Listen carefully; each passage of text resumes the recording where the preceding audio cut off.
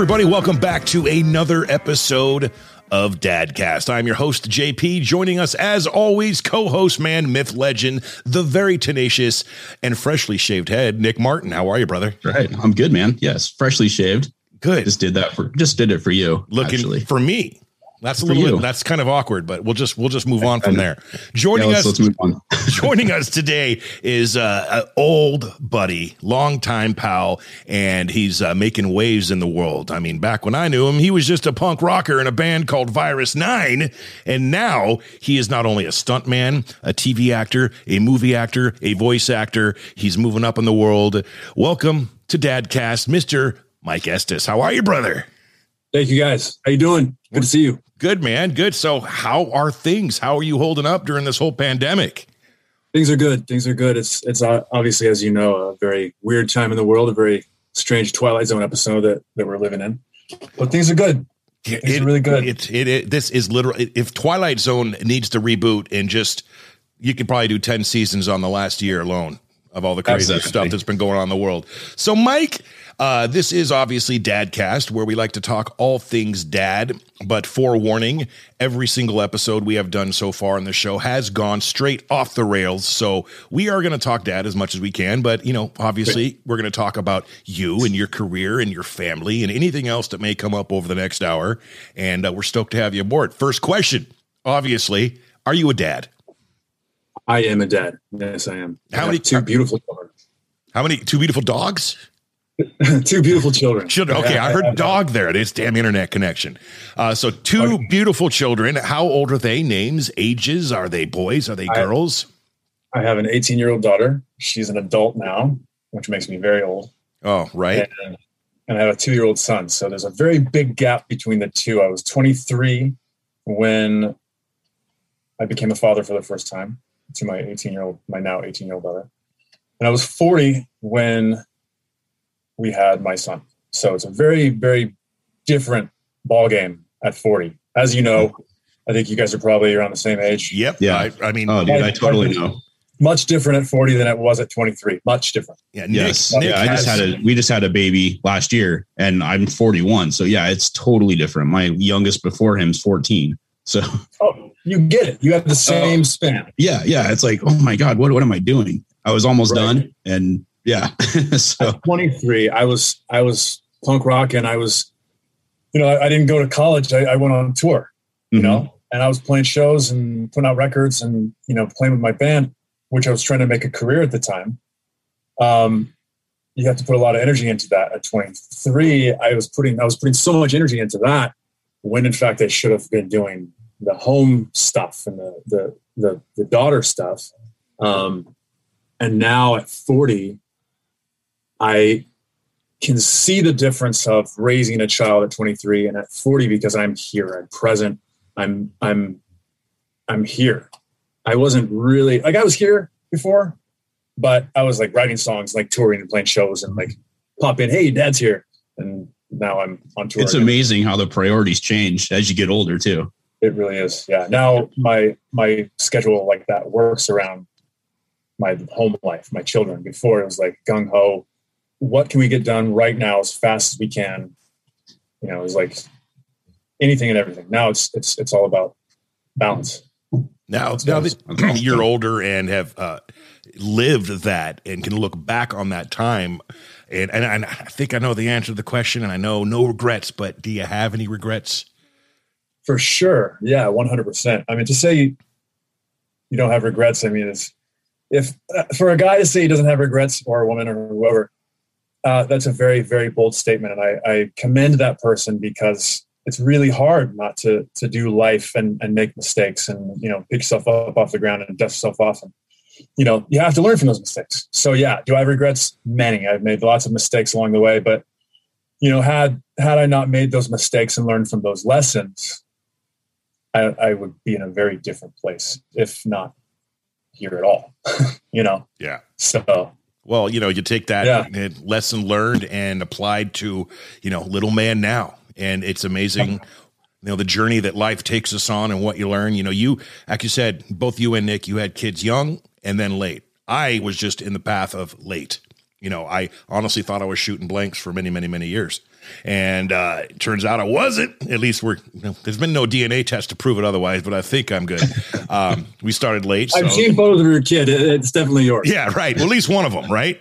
Yeah. Oh, yeah. So yeah, it's crazy how, I guess I picked up from a lot of my friends who were dads back in the day and the mistakes they have made and the good things that they have done, applied that plus my own father, who was amazing. I really think the journey that I'm on as a father, it worked out for me as it should have, because I got all that partying crap out of the way. And now it's all about, everything I can do, everything I do in life is for them.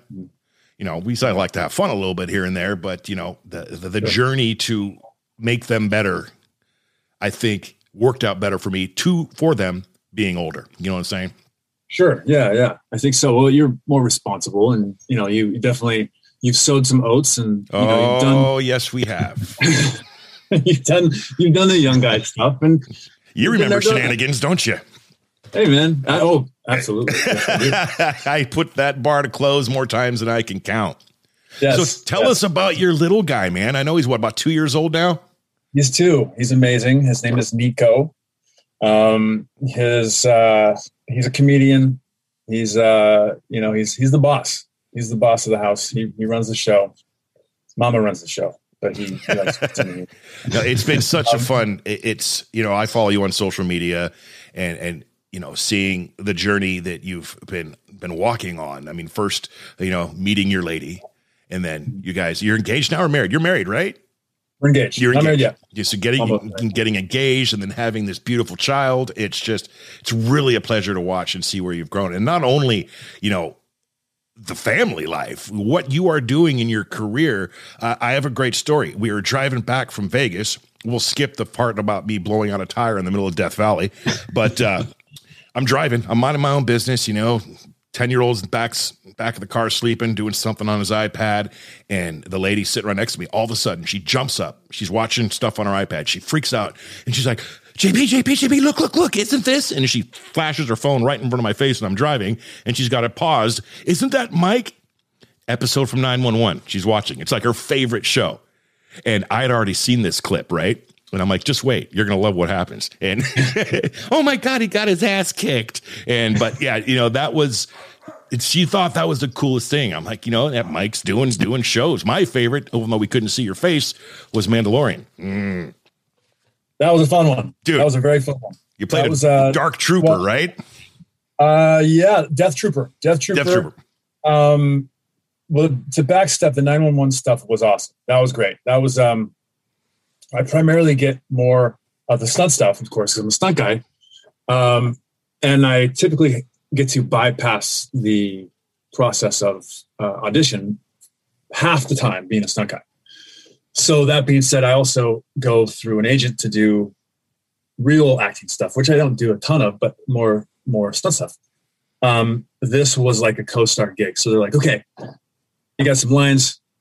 You got like a real part. So right. that was having a pretty lengthy resume of, like you said, not being able to see my face and doing these lots of one-off gigs, hitting the ground, getting shot. If I'm dead, I die. They can't use me again, so. Right. Well, you got a ton of those, man. I mean, freaking Walking Dead. Oh man, I could Infected. That's real. Yeah, you crap ton. And another one of my faves here. This is all we're floating Mike's boat right here. Shameless. When you're in the interaction with Fiona, that was a good one. What was another one? You're walking down a hallway, and you're a cop. What TV show is that? Space Force. Yes, that one I didn't even know you were on, and I'm watching it. I'm like, God damn it, there's Mike again. Yeah. Steve Carell was very cool. Got to hang with him in craft service. Very nice guy. Again, a stunt gig for that. The Shameless stuff was cool because that was my parents' favorite show that they watched together. They binged it, and I brought home a lighter from the set that was part of the props for my stepdad because he was a huge fan as well. And a call sheet. So my parents that was for my mom and dad. Yeah. Was Shameless. But back to Mandalorian, who doesn't want to be in Star Wars? I know, right? That's childhood 101. I mean, I was a Star Wars geek. I'm still a Star Wars geek. So I was sitting on the couch one day and I was drinking coffee out of my Stormtrooper mug. Oh, there you go. Yeah. Nice. Drinking coffee out of my Stormtrooper mug. And I get this call. And this guy, he goes, hey, a buddy of mine is a flight coordinator. He goes, I have this gig. If you're interested, shoots tomorrow, but you have to do a fitting today. And I said, I'm available. Yeah, totally. What's the wardrobe? What's the gig? He goes, I can't tell you the gig. But the wardrobe's sort of suit armor-ish type stuff. And I look at I had known that they were shooting the Star Wars show here, a couple shows. And I was trying every angle to get into these shows, trying to find the coordinator, trying to figure out how am I going to get on the show. Right. And I get this call. I'm looking at my mug. I'm like, this has to be a Stormtrooper. And Serena walks in. I'm like, and I said, yeah, I could come do this fitting today. And I went down and I walked onto the stage and there's all these blue tarps all over the place, right? And I'm trying to like look under the tarps. It's super top secret. Nobody's around. Nobody's on the stage. And I look around the corner and there's a speeder bike. And I was like, oh shit, this has to be Star Wars. I had no idea which Star Wars. I didn't even know that they were making The Mandalorian. I just knew that they were making a Star Wars show. Right. And I'm like, oh, I'm a Stormtrooper. Done. And the guy walks out with this big boxes of stuff. And he goes, well, you're not a Stormtrooper because you're too tall, 6'2". Apparently you have to be 5'10" and under to be a Stormtrooper because they made all the wardrobe for Rogue One in London and they ship them from London back to the States. So I was too big for a Stormtrooper. I was like, oh, okay, what am I going to be? Like some weirdo monster, Death Trooper. It's like the Navy SEAL of the Stormtroopers. Yeah. Sweet. So played a Death Trooper, Moff Gideon's Death Trooper. Tell me you snuck out the costume. I did not. No, Halloween's. They made us wear cloaks when we walked around. Right. Couldn't wear the helmet because they had people with drones flying over the studios just to capture photos of people. Oh yeah. Easy. That was crazy. If I could, I'd totally be one of those guys. Huh? If I could, I'd totally be one of those guys. Oh, yeah, you would for sure. And then I get my drone shot down and be pretty pissed off. But no, man, that is, that credit right there, it just, for putting myself in your shoes is, you got that forever, man. You were in The Mandalorian. You were in the Star Wars universe, and no one can ever take that away from you. Does your, I know he's super, super young. He has no idea, but I'm going to ask anyway. Does Nico have any idea that Dad is in TV shows or movies yet?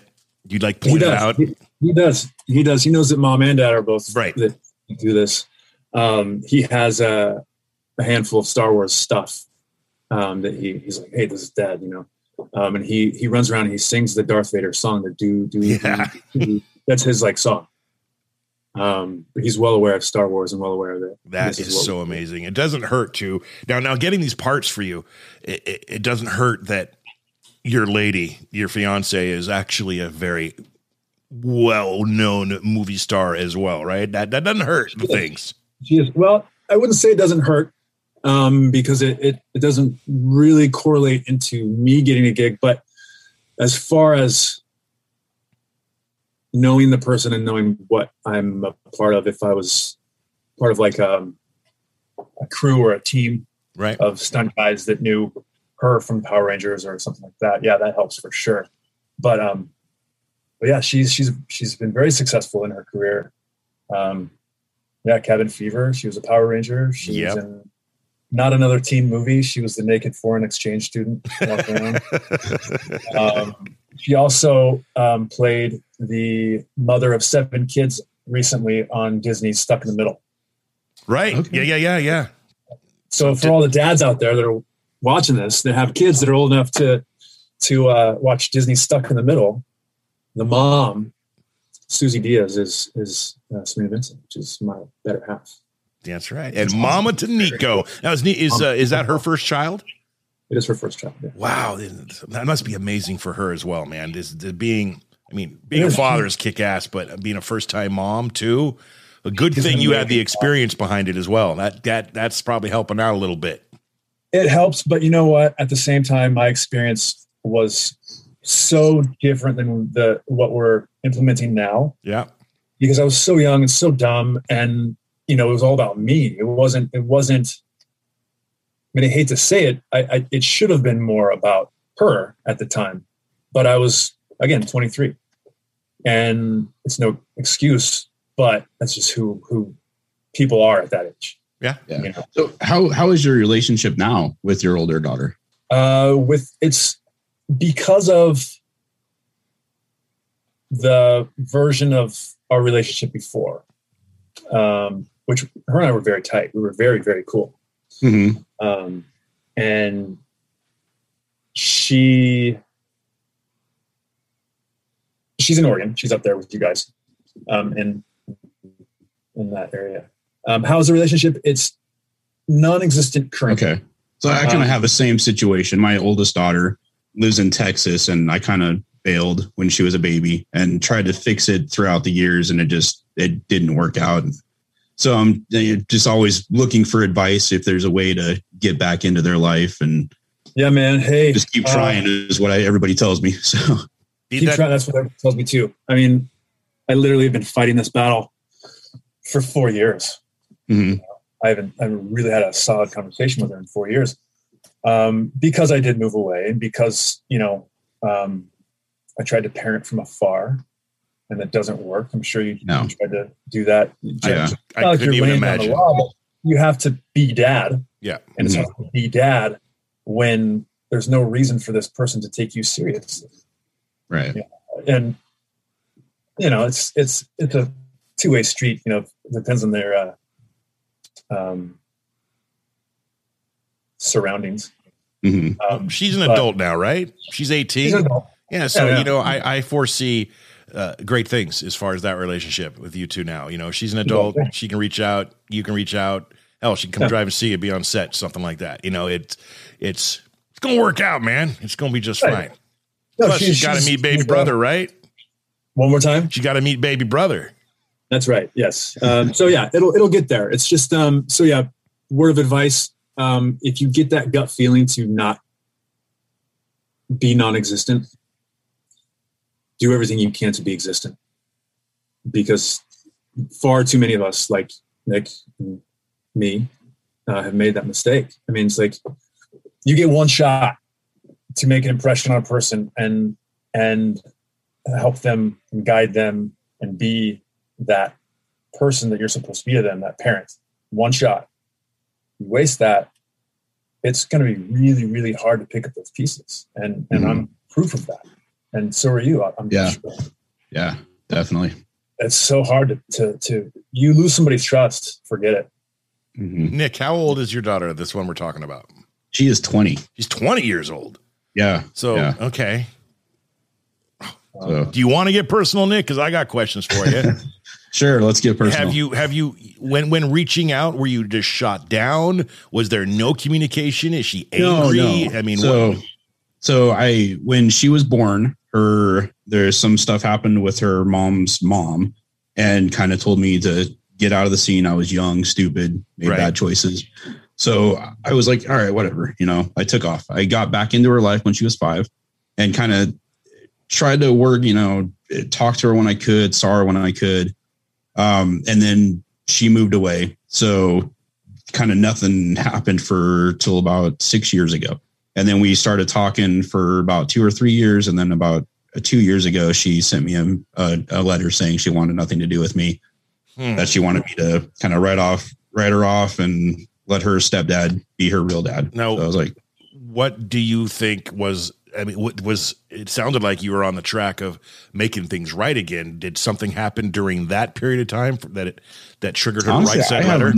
I really don't know. I probably could have spent more time getting to know her, more time talking to her. I mean, we talk like once a month. I should have reached out probably every day. I could have done more, but, so that's where that's at. And what's her name? Her name's Jada. Jada. Okay. I'm talking to you right now. Give the man a chance. He's your father, and he's tenacious, and he's a great dad, and he wants to make things right. And it takes 2 to tango, girl. And you're not dancing. Sorry, that's firm. But I'm just trying to. A little firm. I'm trying to. Yeah. Let me take a that. lot of it takes 2 to tango, and I'm sure he was a total jerk. But let's pretty much let's heal, man. Let's heal. Yeah, I know you only get one real dad, and he's right there and wanted to make it happen. Okay, that's my message. If she ever sees it, Nick, I hope I helped. I probably didn't, but you know. Yeah. Wow. So this episode brought out some deep stuff. Well, these are questions that they came up, and I wanted to know. Probably could have asked in private, but it makes for good. Makes for good podcasting. That's right. That's why you guys do this, right? It's almost like exactly. It's a healing thing too. Yeah. Yeah. Mike. Yeah. Tell me about Ombre. About Ombre. There's not really much to tell you about Ombre, actually. Okay. I did Ombre, hired through a stunt coordinator that Julie Michaels. She's Pee Wee Piemonte and Julie Michaels. They're a stunt team, husband and wife. They did SEAL Team. They've done a ton of different stuff. She, I think, doubled Pamela Anderson for Baywatch. Great stunt coordinators. She coordinated Ombre, which comes out on Showtime, I think, soon. Yeah, correct? I see it's in post-production. Yeah, I play an ICE agent that does a big bust on migrant workers in a big facility. Have you got injured yet on any of your stunts? I have. Yeah. I broke my leg. Ooh. Fighting a dude, right? Right. He's supposed to grab me, throw me over his shoulder. Throw a punch. He ducks, grabs my arm, puts me over his shoulder. His shoulder dislocates. Okay. I was supposed to go over like this. Right. Instead, I went over like this. Oh. Right. My left leg hits the ground. But here's the thing. Had I been on a pad, it would have been different. We had it all worked out where if something were to go wrong and I did hit the ground, I would be all right. Director goes, all right, so we're going to do the shot, but we're not going to do it here. We're doing it from here. We're looking down on it. Okay. So we're going to do the fight scene so you can see the two dudes going at it, right? So we do it, pop, shoulder, flip, leg, hit the ground. Keep the take. Did it 7 more times, broke it on the first take. When I hit the ground, you can see my leg just go and just noodle. Oh. Kept the take. That was awesome. What show did that appear in? That was a commercial for something 5 years ago. Yeah. I'd like to see that. I don't know. Call the masochist in me. Yeah.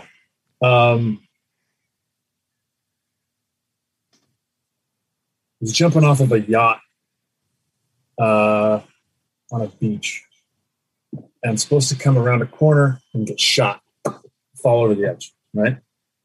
And we rehearsed it, practiced it, and I had it down.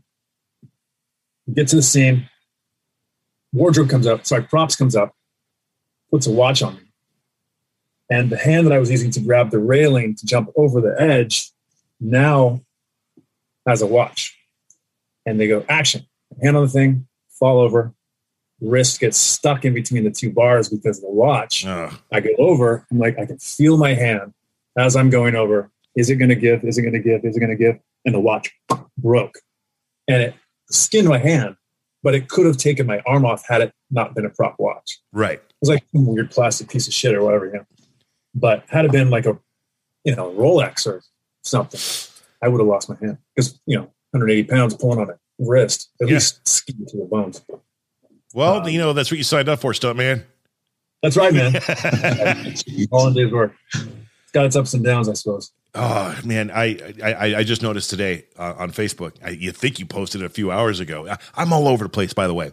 You posted a few pictures of your kid Nico at the location shot from Evil Dead with 3 words. No. Army of Darkness. Yeah. That kid, man, you did good, man. He is a good looking kid. And I think he got most of Mom's looks, though, just to be honest. Not all from Mom. He's a good-looking kid, Nick. Did you see those pictures? I did see those pictures. Yeah. We went to... I tried to keep up with Mike in his pictures, too. I'm like, okay, I got to post more of my little guy. Well, I did the same, guys. I was looking good stuff, too. That was Bronson Caves up in Griffith Park. Right. That was Army of Darkness, Star Trek, the Bat Cave, original 1966, I think. So I tried to take them all the cool little spots around LA that, you know, you can actually take a kid to. How, so LA, how is it down there these days? I mean, it's kind of cooled down, but you know, middle of last year when all the horse shit, for lack of a better way to say it, going on in the world with, you know, Black Lives Matter and everything, has everything settled down, or is it still pretty political out there? You know, I never really saw too much that was politicized that had to do with Los Angeles. I saw a lot of polar politics, about 50-50 everywhere I've been. Right. I mean, we go on tour, we do conventions, we do, you know, live shows and stuff. And everywhere we've been, it's been really just polarized. It's been split right down the middle. It's the Black Lives Matter stuff didn't really go over the top. I think that people saw the Black Lives Matter stuff here as, let me rephrase that. Am I seeing Black Lives Matter stuff here? Yes. Is it crazy over the top? No. Could it be looked at as crazy over the top from someone that isn't in a community that's so fast-paced? Yes. Because it's not necessarily, I think that we're desensitized to things like that in cities like Los Angeles. But again, if I were to see Black Lives Matter stuff and have it affect me differently, have it affect me at all as far as not being desensitized to it, seen on the news and around here, I would say it would be a positive thing. Right. Because, well, we all know why. We all know the because. Yeah. We don't need to go there.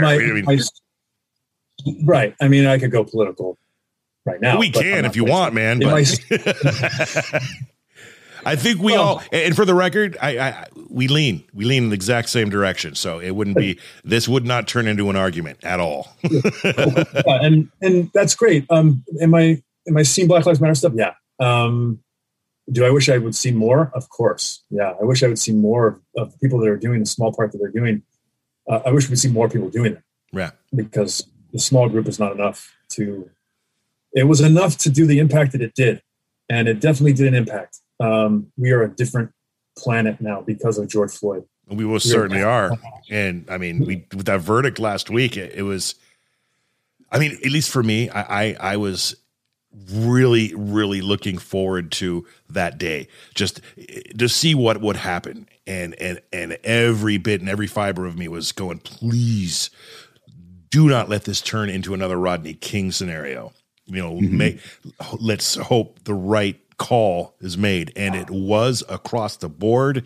And it seemed like a weight off the shoulders of America and everyone fighting for equality. And there was no protesting craziness, buildings on fire, people shooting and hurting each other. It was how it should have been. And that's, again, another step in the right direction. And then I just sat on the couch and just went, you know, good. This is where we need to be, where we need to go. Definitely a step in the right direction. There's a lot of work to be done. Oh yeah. Sure. And for the record, can we just set something straight? Yes. Antifa, come on, get the fuck out of here. Anti-fascist. Yeah. What's wrong with that? Nothing. As long as the real Antifas are, but that's the thing. You know, if you're anti-fascist, awesome. But if you're an Antifa who's anti-fascist being fascist, then there's a friggin' problem. You know, exactly. It's the same thing if you want to get into whole COVID and mask wearing. You know, the big debate going on right now is, and for the record, it's my Bill Murray, my honor to the healthcare workers right there. If you are vaccinated, you got both shots, and the debate going right now is, well, if you have it, then why do you still need to wear a mask? And the argument is, well, you can still have it and spread it for the people who don't, you know, to keep them protected. But everyone fighting and arguing over what it seems to be a cut and dry thing in my head. You know, if you're at home and you're vaccinated and you're outside, you don't want to wear a mask, fine, man. But dude, just throw on the mask when you're going in the grocery store. You're in the movies. You're doing something. You know, it's not hurting just you. A respect thing. Yeah. Right. Respect everybody else. Be kind. Wear a fucking mask if you're out in public. I'm sorry for my language, but it's Dadcast. There's kids listening. But we're dads. It's okay. Right. How hard is it to wear a mask? It's really? Not. It's not. It's a minor inconvenience. Like when I walk out the car to go into 7-Eleven, I make it 5 steps and go, I forgot my mask. And I have to go back to the car and get it. Whoopity-doo. You know, that's not a big deal. And soon enough. I'm not a doctor. I've never played one on TV. You sure? But I should. Yeah, I mean. But from my understanding, if you're vaccinated, which I am, you guys, I believe, are too, right? My next shot is Monday. My second shot. Cool. Are you getting Pfizer or Moderna? Pfizer. Okay, that's what I had. Second shot, it'll knock you on your ass. That's what I'm hearing. You guys aren't zombies yet, so I'll probably do it. So what's that? It's a time release. You guys aren't zombies yet, so I'll probably go ahead and do it. Nice. Yeah. Serena's laid up right now from her second shot as we speak. Did you get it yesterday? Yeah. Okay. So yeah, I heard, the day of and the next day is a little, depending on who, it can be a little bit rough. I actually have, you know what? I got 2 appointments that day, the shot and I'm getting my Oregon Real ID. So I got to go DMV. I think I'll go to the DMV first, just in case and get the shot after. And then plan on not doing it. Hopefully I'm good by Cinco de Mayo because there's beers and tacos to be had, which is 2 days after. But I mean, so how did you feel after that second shot? I mean, was it just fluish? Just it felt like every injury that I've ever had came back to haunt me for like 24 hours. Ooh. All my joints, inflamed wrists, knees, neck, everything. It was just like pre-flu symptoms for like a day. Yeah, because after my first shot, it felt like Mike Tyson just gave me his hardest blow to the shoulder the next day, like just perpetual dead arm. But we'll see. Whatever, it's worth it.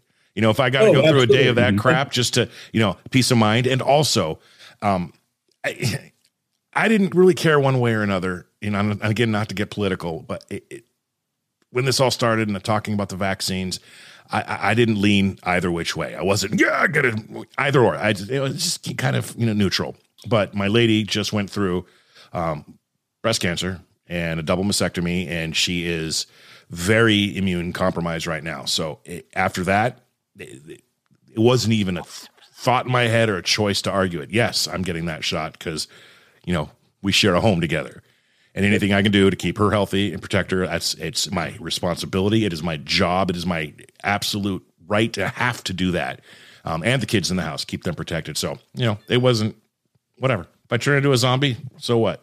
Nick, you have permission. Put a bullet between my eyes if I become a zombie. Right. Okay. But film it, okay? And put it on YouTube because that's going to be We'll make sure it goes on the Dadcast socials. Right. Don't let my kids be in the same room, though. I need that respect. Yeah. Yeah, there's no question. I mean, even if you're vaccinated, again, I'm not a doctor, and I'm just rambling shit that I could be full of it. But my understanding is that even if you're vaccinated, you should wear a mask because you can still catch it. You just don't feel it. Catch it and give it to someone else, right? Yeah. You still carry it. So wear a mask. There's no argument. It's no argument. And all these, anti-maskers who are so freaking adamant on it. It's you propose that simple statement. Look, it's not hurting you. You could, if you have protecting grandma and not protecting grandma, does help, doesn't help, doesn't help. What does it matter to you? If it does work, why wouldn't you? If it doesn't work and we don't know, you're not hurting anyone. Why are you being? And those people it pisses me off. And at this point, it's been a year of it. I don't even argue with it anymore. I see it on Facebook and I either scroll on or block. See you later. Whatever. I don't need to see this stuff anymore. It's enough everywhere. I feel you. I'm over it. And I was of the mind at the very beginning of. See, here's the thing. All these people have given, quote unquote, true conspiracy theorists. Sorry, my phone's ringing. You like that ringtone?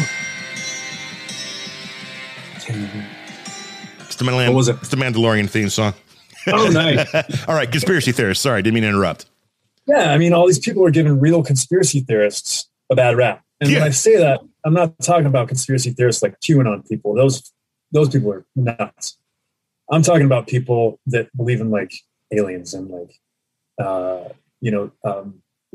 chemtrails and things like that. Right. Things that are like just weird, fun conspiracy, things. This is like really taking that to the limit, to the max. And this is like, how bad can we make someone out to be? Right. And they this QAnon shit.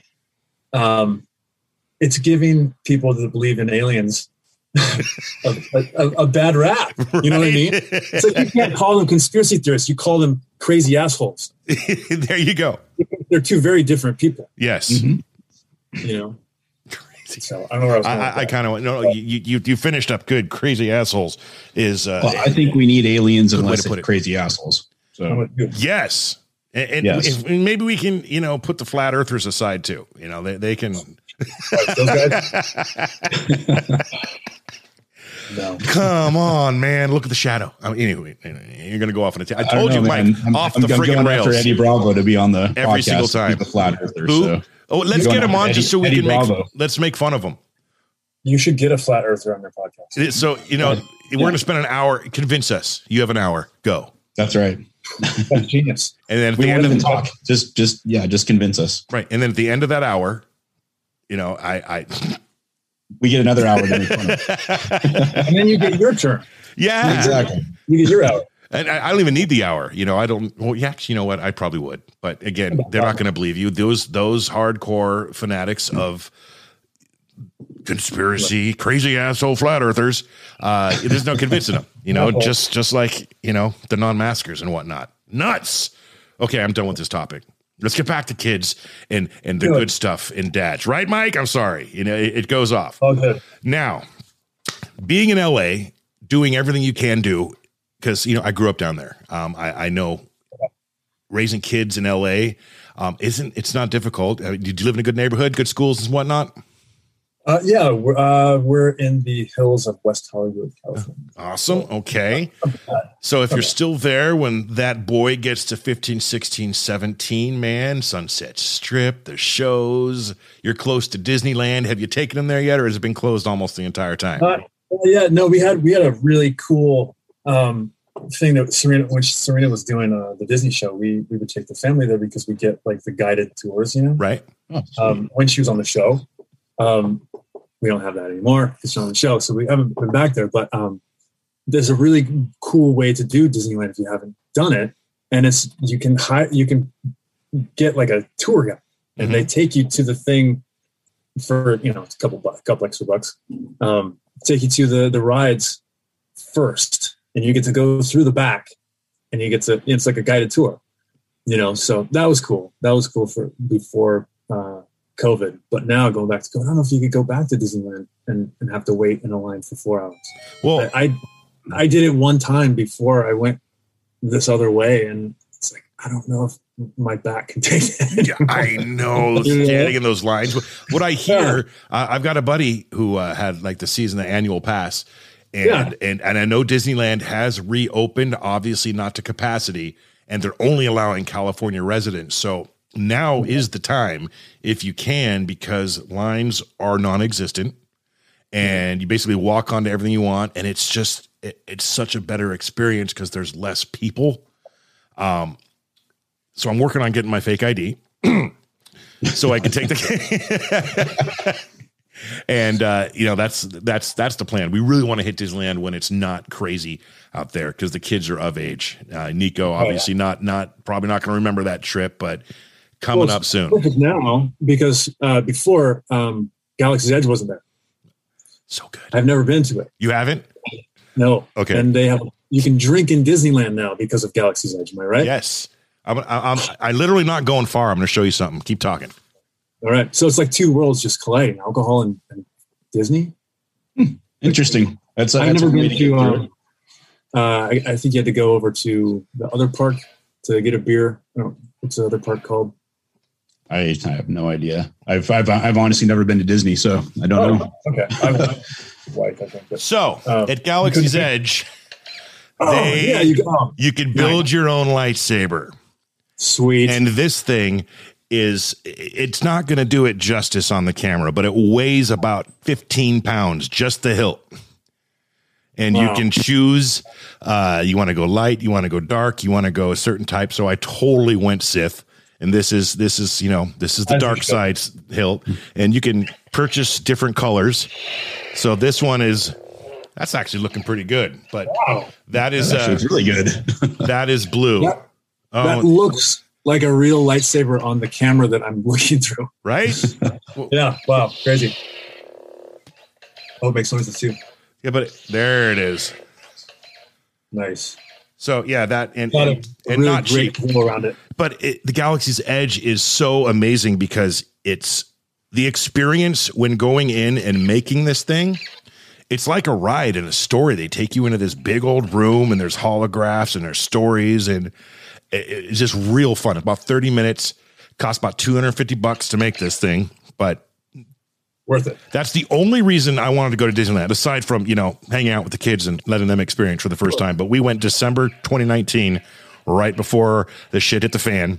And I got my lightsaber and I got to see Galaxy's Edge. So you got to go, Mike. It's you have to see it, but it's on the list. That's the first place we're taking people. Dude, and plus you've been in Star Wars. You should have a free pass. Just walk on in, man. That's right. I'm Death Trooper. One more episode. We'll see. Yeah, it's so good, man. I look forward to that. Take pictures because I want to live vicariously through you. Boom, done. Yes. Do you miss Oregon? You got a tattoo on your arm? Is that new? This is brand new. I went to Florida on St. Patrick's Day, and me and the lady got matching tattoos to remember our trip. Literally, I woke up the second to last day we were there, and I said, "You want to go get tattoos?" She says, "Okay." I'm like, "You want to get matching?" She says, "Okay." And I originally wanted a fish taco because that's why I go to South Florida. They have the best fish tacos on the planet. Nick, you were about to say something? We talked about you getting a fish taco tattoo. Right? What the hell happened? Jen decided matching tattoos. She didn't want a fish taco. Jen's fired. That's just ridiculous. But my idea was actually going to be a fish holding a fish taco. Even better. Nice. But yeah, so anyway, we got the palm trees. I caved. It's good. And this side's still way better, but it's we got some room to fill up. Just like, you want to get on the tattoo board. The man Mike's wearing full sleeve shirt right here, but he's pretty inked up. You see, there it is. It's all over the place. When's your last two? How long ago? Last tattoo I got was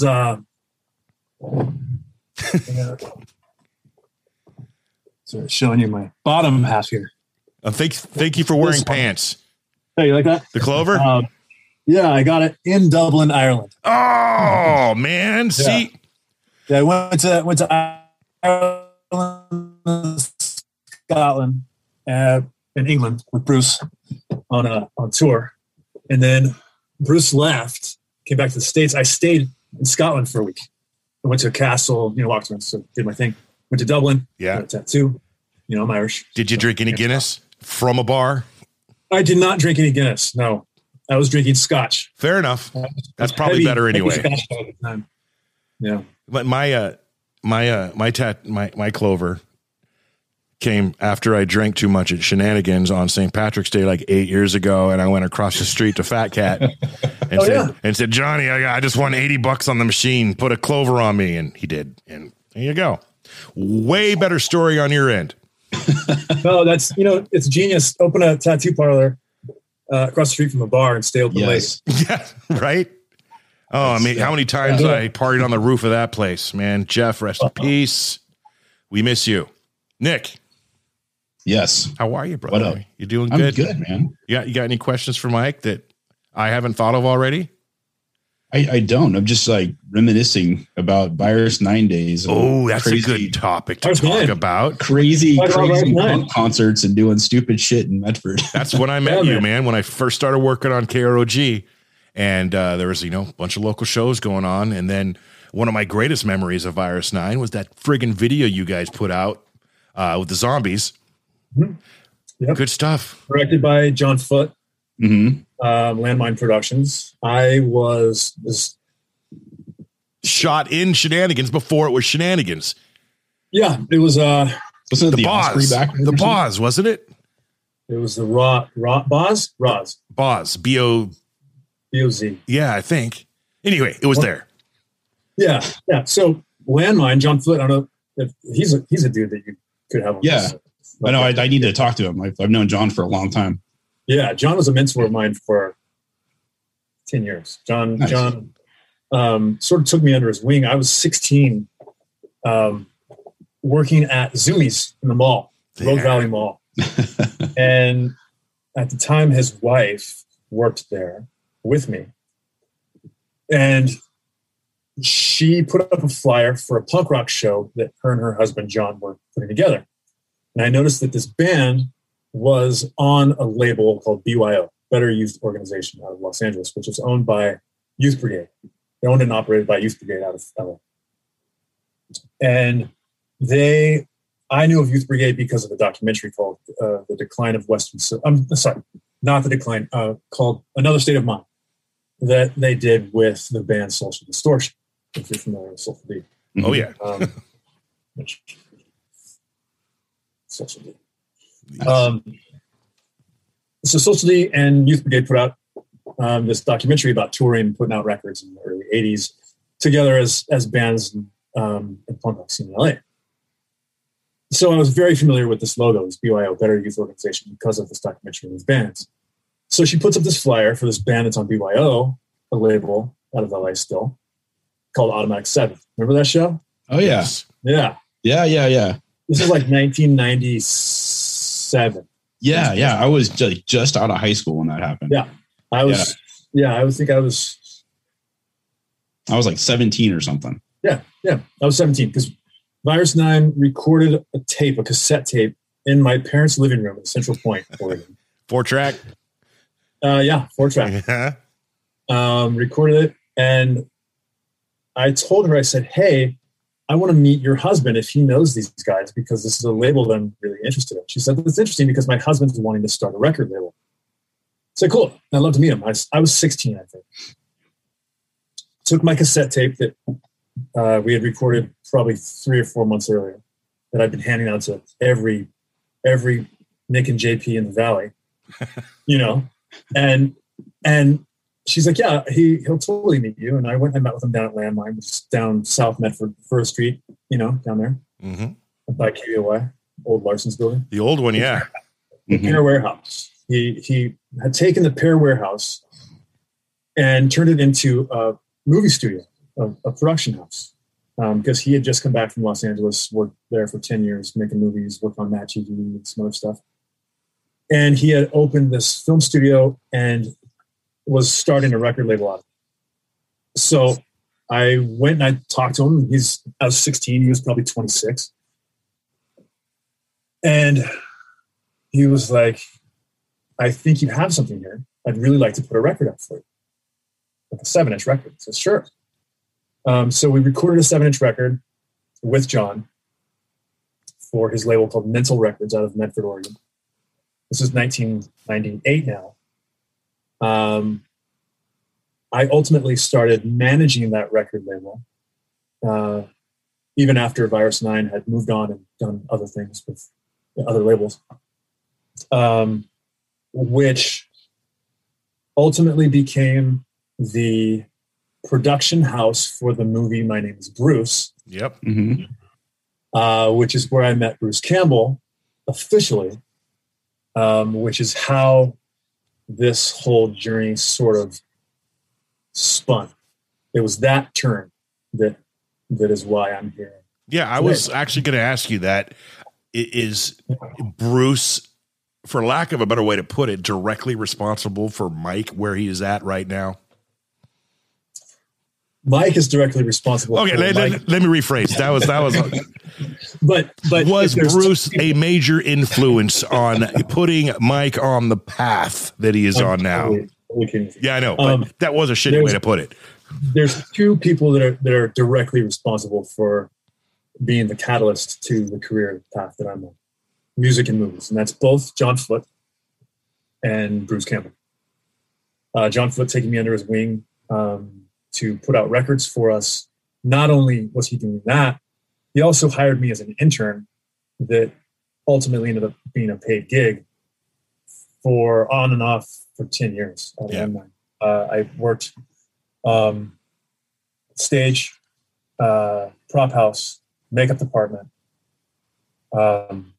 casting, costumes, production assistant, to sweeping the floors, walking the doors, everything. I had a key chain for that studio that was 10 pounds, keeping. So I learned the film business through John that way and opened up the doors for the musical career as well from John. Which I mentioned led to Bruce. And the Bruce thing took me to Miami for years. I worked on Burn Notice out there. Took me to New Zealand. I worked on Ash vs. Evil Dead over there for a couple seasons. And ultimately landed here in Los Angeles. I just sort of stayed, Yeah. What role did you have beginning in Burn Notice? I was shows. I played a chopper pilot, right? / mercenary. It was glorified background, but it was through the stunt department. I mean, so that was your first acting gig in Burn Notice. Did you do anything behind the scenes for the show? I was Bruce's assistant. Okay. I was Bruce's personal assistant. I'm sorry, I left that part out. Yeah, I was Bruce's personal assistant for almost 10 years. How did that come about? How did that conversation go? How does Mike Estes become Bruce Campbell's personal assistant? If that's something you can or want to talk about. Sure. Yeah. What's funny is I was working for Landmine. Actually, I was driving down to Los Angeles for a gig because we were doing all the badass coffees, all the interior designs, right? The surfers. We were doing all those. And I was driving a U-Haul full of stuff, like equipment, down to just a bare bones coffee shop. We're just getting ready to do the interior on. And I was talking to my dad on the phone. I was driving by myself and talking to my dad. I want to learn the business from Bruce Campbell. I literally said that.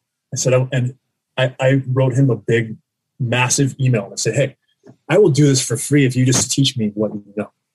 I'll dedicate any time you need for whatever you need. And I got an invite to a New Year's party. Virus 9 did. Virus 9 got invited, our band got invited to Bruce's house for a New Year's party. And I saw him and he goes, I owe you an email. I said, it's all good, man. Take time, And within probably 2-3 days, he wrote me back. He goes, I'm actually looking to hire an assistant.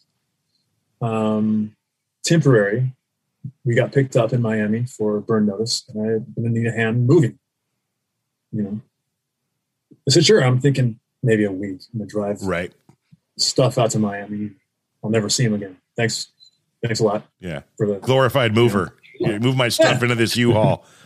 I was grateful just for that. Right. I would. Yeah, absolutely. Yeah.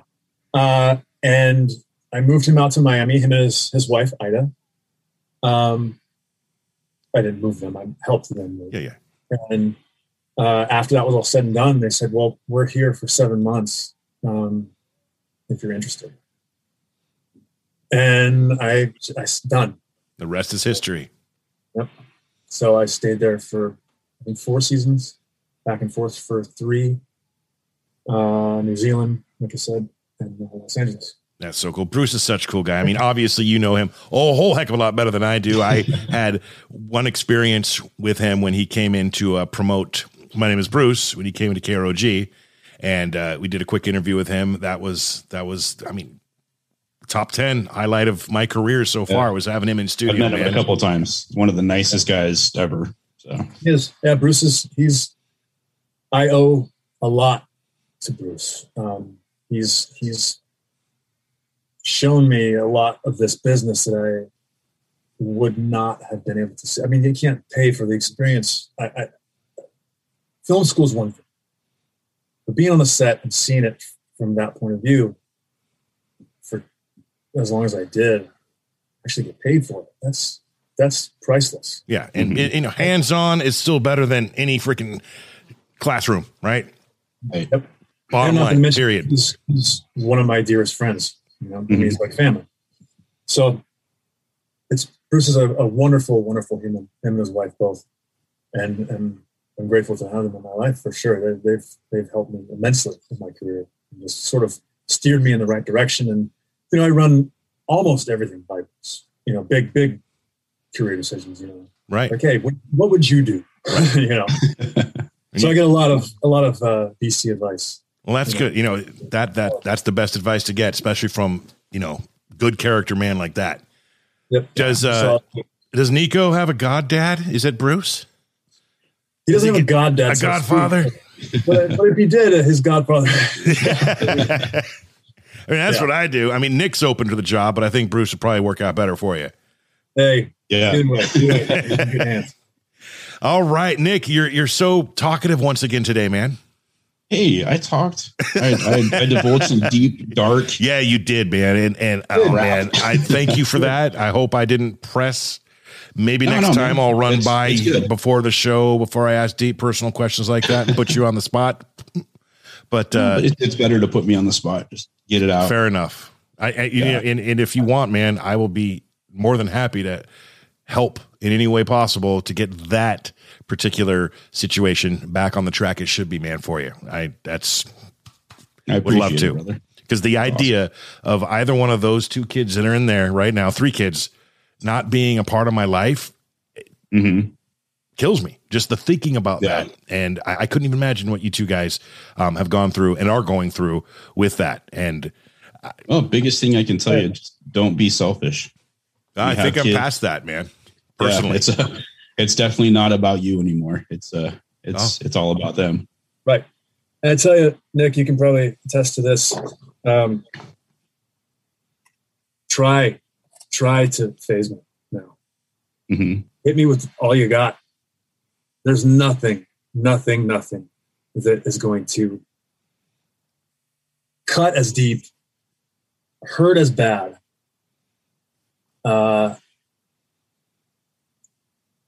Nothing will come close to that. It's like once you've taken away everything that a man cares about. Granted, I had a chance to fix this and did not. Yeah, that's not my fault.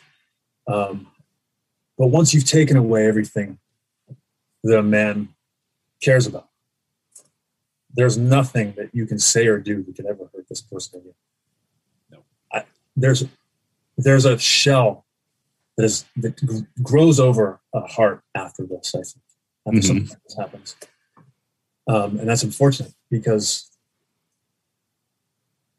you would hope that you would be able to move on or at least push it aside, but it lives right here. Right. Every day. All day. Yeah. It's just, it's one of those things where you want your kids to grow up like my other boys. I have a 22-year-old that's in the Army, and he knows the backstory. And I'm like, I don't want you to grow up like me. Don't be an asshole. Don't be selfish. It doesn't matter how cool the shit is you're doing right now. Think about other people. If you get somebody pregnant, stick around. Don't be an ass. Right. Do the right thing. So, yeah. And it's like, every time I talk to him, I just beat that into his head. It's like, dude, there's a lot of cool shit that can happen, but it's not worth messing something else up. So, you have this opportunity to, this is your therapy. I don't know if you see, I recently started my own podcast thing that I'm doing. Yes, you did. I'm sorry I didn't bring that up. I was actually doing the research and I wanted to ask you about that. It's all good, but that's therapeutic for me because I talk to Serena, Yeah. You guys have this, you get to talk to people, you have each other and talk to, but as far as like this is your dad cast, as far as parenting, I talk to Serena, so this is probably therapeutic for you guys to have these relationships for parents and fathers and see what they're going through Yeah, it's an amazing journey to see all these. I mean, celebrity dads. In seeing that, they're just normal guys, man. Mike, you're a normal guy. If anyone who didn't know you and seen you on 911 and all these other shows, they get that, ooh, TV, celebrity. But one of the goals of this podcast, it is snowballed into showing the world, A, dads are important. B, these guys are just like you and I for the most part, obviously different careers, different paths, but they're not any different. They wake up and take a shit in the morning too, just like all of us. And that's what we want to do. And that's, and it helps. And seeing everyone's different path and how they parent and how they decide to do things on, social media, how that parent feels about that and how it's different with this other guy, and just seeing all these different paths and different ways of bringing up their kids, but all in a good way. It's great talking about it and learning about it and everything. And in even hearing your story, as sad as part of it is, and you too, Nick, maybe this is one of those things that will help. I mean, you never know who's going to see this podcast in the future, and it's going to strike a chord. Maybe this episode 5 years from now, someone watches it, a daughter who's been estranged from her father sees it, and this episode struck a nerve or chord with them, and they said, I'm going to reach out to my dad. All these possibilities are what I really love about what we're doing.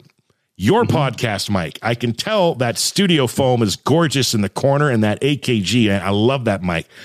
That thing is so old school and badass, but new. I love that thing. Tell us about your podcast, and then we're going to wrap this thing up, because we're going to do a promo for your podcast. As soon as someone's done listening to this one, they can go head over to Mike Estes' podcast. There you go. Nice. Well, my podcast is I'm doing special events as well, sort of like a Comic-Con type deal where you pay for an autograph for a certain celebrity, and then you gain access to the event. Right. That's certain celebrities are doing that. And then I have lots of friend celebrities, like musicians and stuff, a ton of musician friends. They're just doing straight podcasts as well. It's called The Danger Room. It's a great name, by the way. Thank you. I like how it ties in with Dangerous Entertainment. What's that? I like how it ties in with your company. Yes, Dangerous Entertainment, which came from punk rock, which was when I would put together punk rock flyers, it would have to be something presents. So Dangerous Entertainment Presents, because it's my thing. So you can find my podcast at Welcome to the Danger Room on Instagram and Facebook. Twitter is Mike's Danger Room, at Mike's Danger Room. Talk about lots of weird stuff. Fun celebrities, lots of musicians, actors, actresses, Zen Buddha masters. That's awesome, man. For everyone watching this, I will link it below. If you're listening to the audio, well, you gotta have to fend for yourself and go find it. You heard what Mike said. The address is right there. I can't wait to check it out, man. I'm going to do that as soon as we're done here. It's a lot of fun. Yeah. We got some episodes. I'm baking some episodes right now. It's launching fairly soon. But that's my podcast. You can find me at Mike Estes Stunts, STUNTS, Facebook, Instagram, Twitter. But this is your platform. So real quick, Nick, I wanted to say, I appreciate the fact that you spoke directly to your daughter. Yeah. This is your place. This is your space to do that. And I appreciate that, because like you said, you never know, 5 years from now, 5 days from now. So yeah, exactly. Next week. Same for me, Keely, my daughter. I'm going to text her right after we're done. So we'll see what happens. Mike, finish that thought. You were talking to Keely. Yeah, I said, Keely, if you ever hear this, I love you. I miss you. And I want to work this out. So, yeah. Nick, I hope it works out for you. JP. Yeah, I hope it works out for you too, man. Thank you. Dude, I'm in your corner, Mike. I got the heebie-jeebies. And I'm going to leave you with this one fun fact. I'm not even kidding. Can you see that? Whew. Still going. Now it's up the neck. That's important. I'm not sure it was, I thought it was yours, kids, but after hearing out, you're probably like, what the hell are you talking about? I just got rid of a toddler bed that I picked up when my little girl was about 2, so 5-6 years ago, from your ex. She was selling it on Craigslist. And I thought that might have been your kid's bed at one point, and she outgrew it. And I wanted to reach out and be like, because this was right about when Nico, I found out you're going to have a kid. I'm like, can I get this bed to Mike? Anyway, It never happened. It collected dust in the garage for a few years, but you and I had a connection right there, and you didn't even realize it. That's incredible. Thank you so much. I appreciate that. That gesture is very, very cool. I wish I had gotten it to you. It would have been a whole hell of a lot better gesture that way. Well, the thought and letting me know right now that's the world. I believe that was, if I can picture it. It was pink, about yay wide, slats, little mattress. It fits a toddler. As soon as you get out of a crib and right before they get that first, twin mattress, there's that 2 year gap right there. That was the bed, man. My baby girl Avery slept in it, and it used to be in your household, man.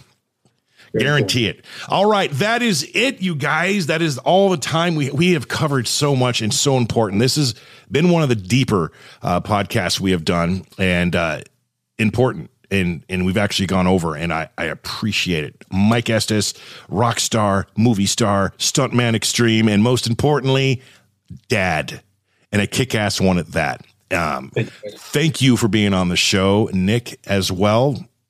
You're amazing. Thanks, we're gonna do this, dude. It's now I'm making it my personal goal to try, at least the only way is winning, and you're tenacious, brother. Right. So we're gonna do this. There's no losing in this one. There's no try to do or do not.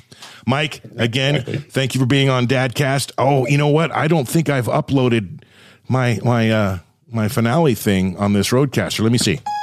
Nope, that's the mystery song. So I usually have a drop in there that says, thanks everyone for listening to Dadcast. My kid's on there, but this new Roadcaster I haven't uploaded yet. All good, man. All gravy. Mike Estes, you the man. We'll look forward to seeing you on some brand new shows. Nick, thank you. This is Dadcast, and we will see all of you next week. All right. Thanks, man. Thanks, guys. Peace.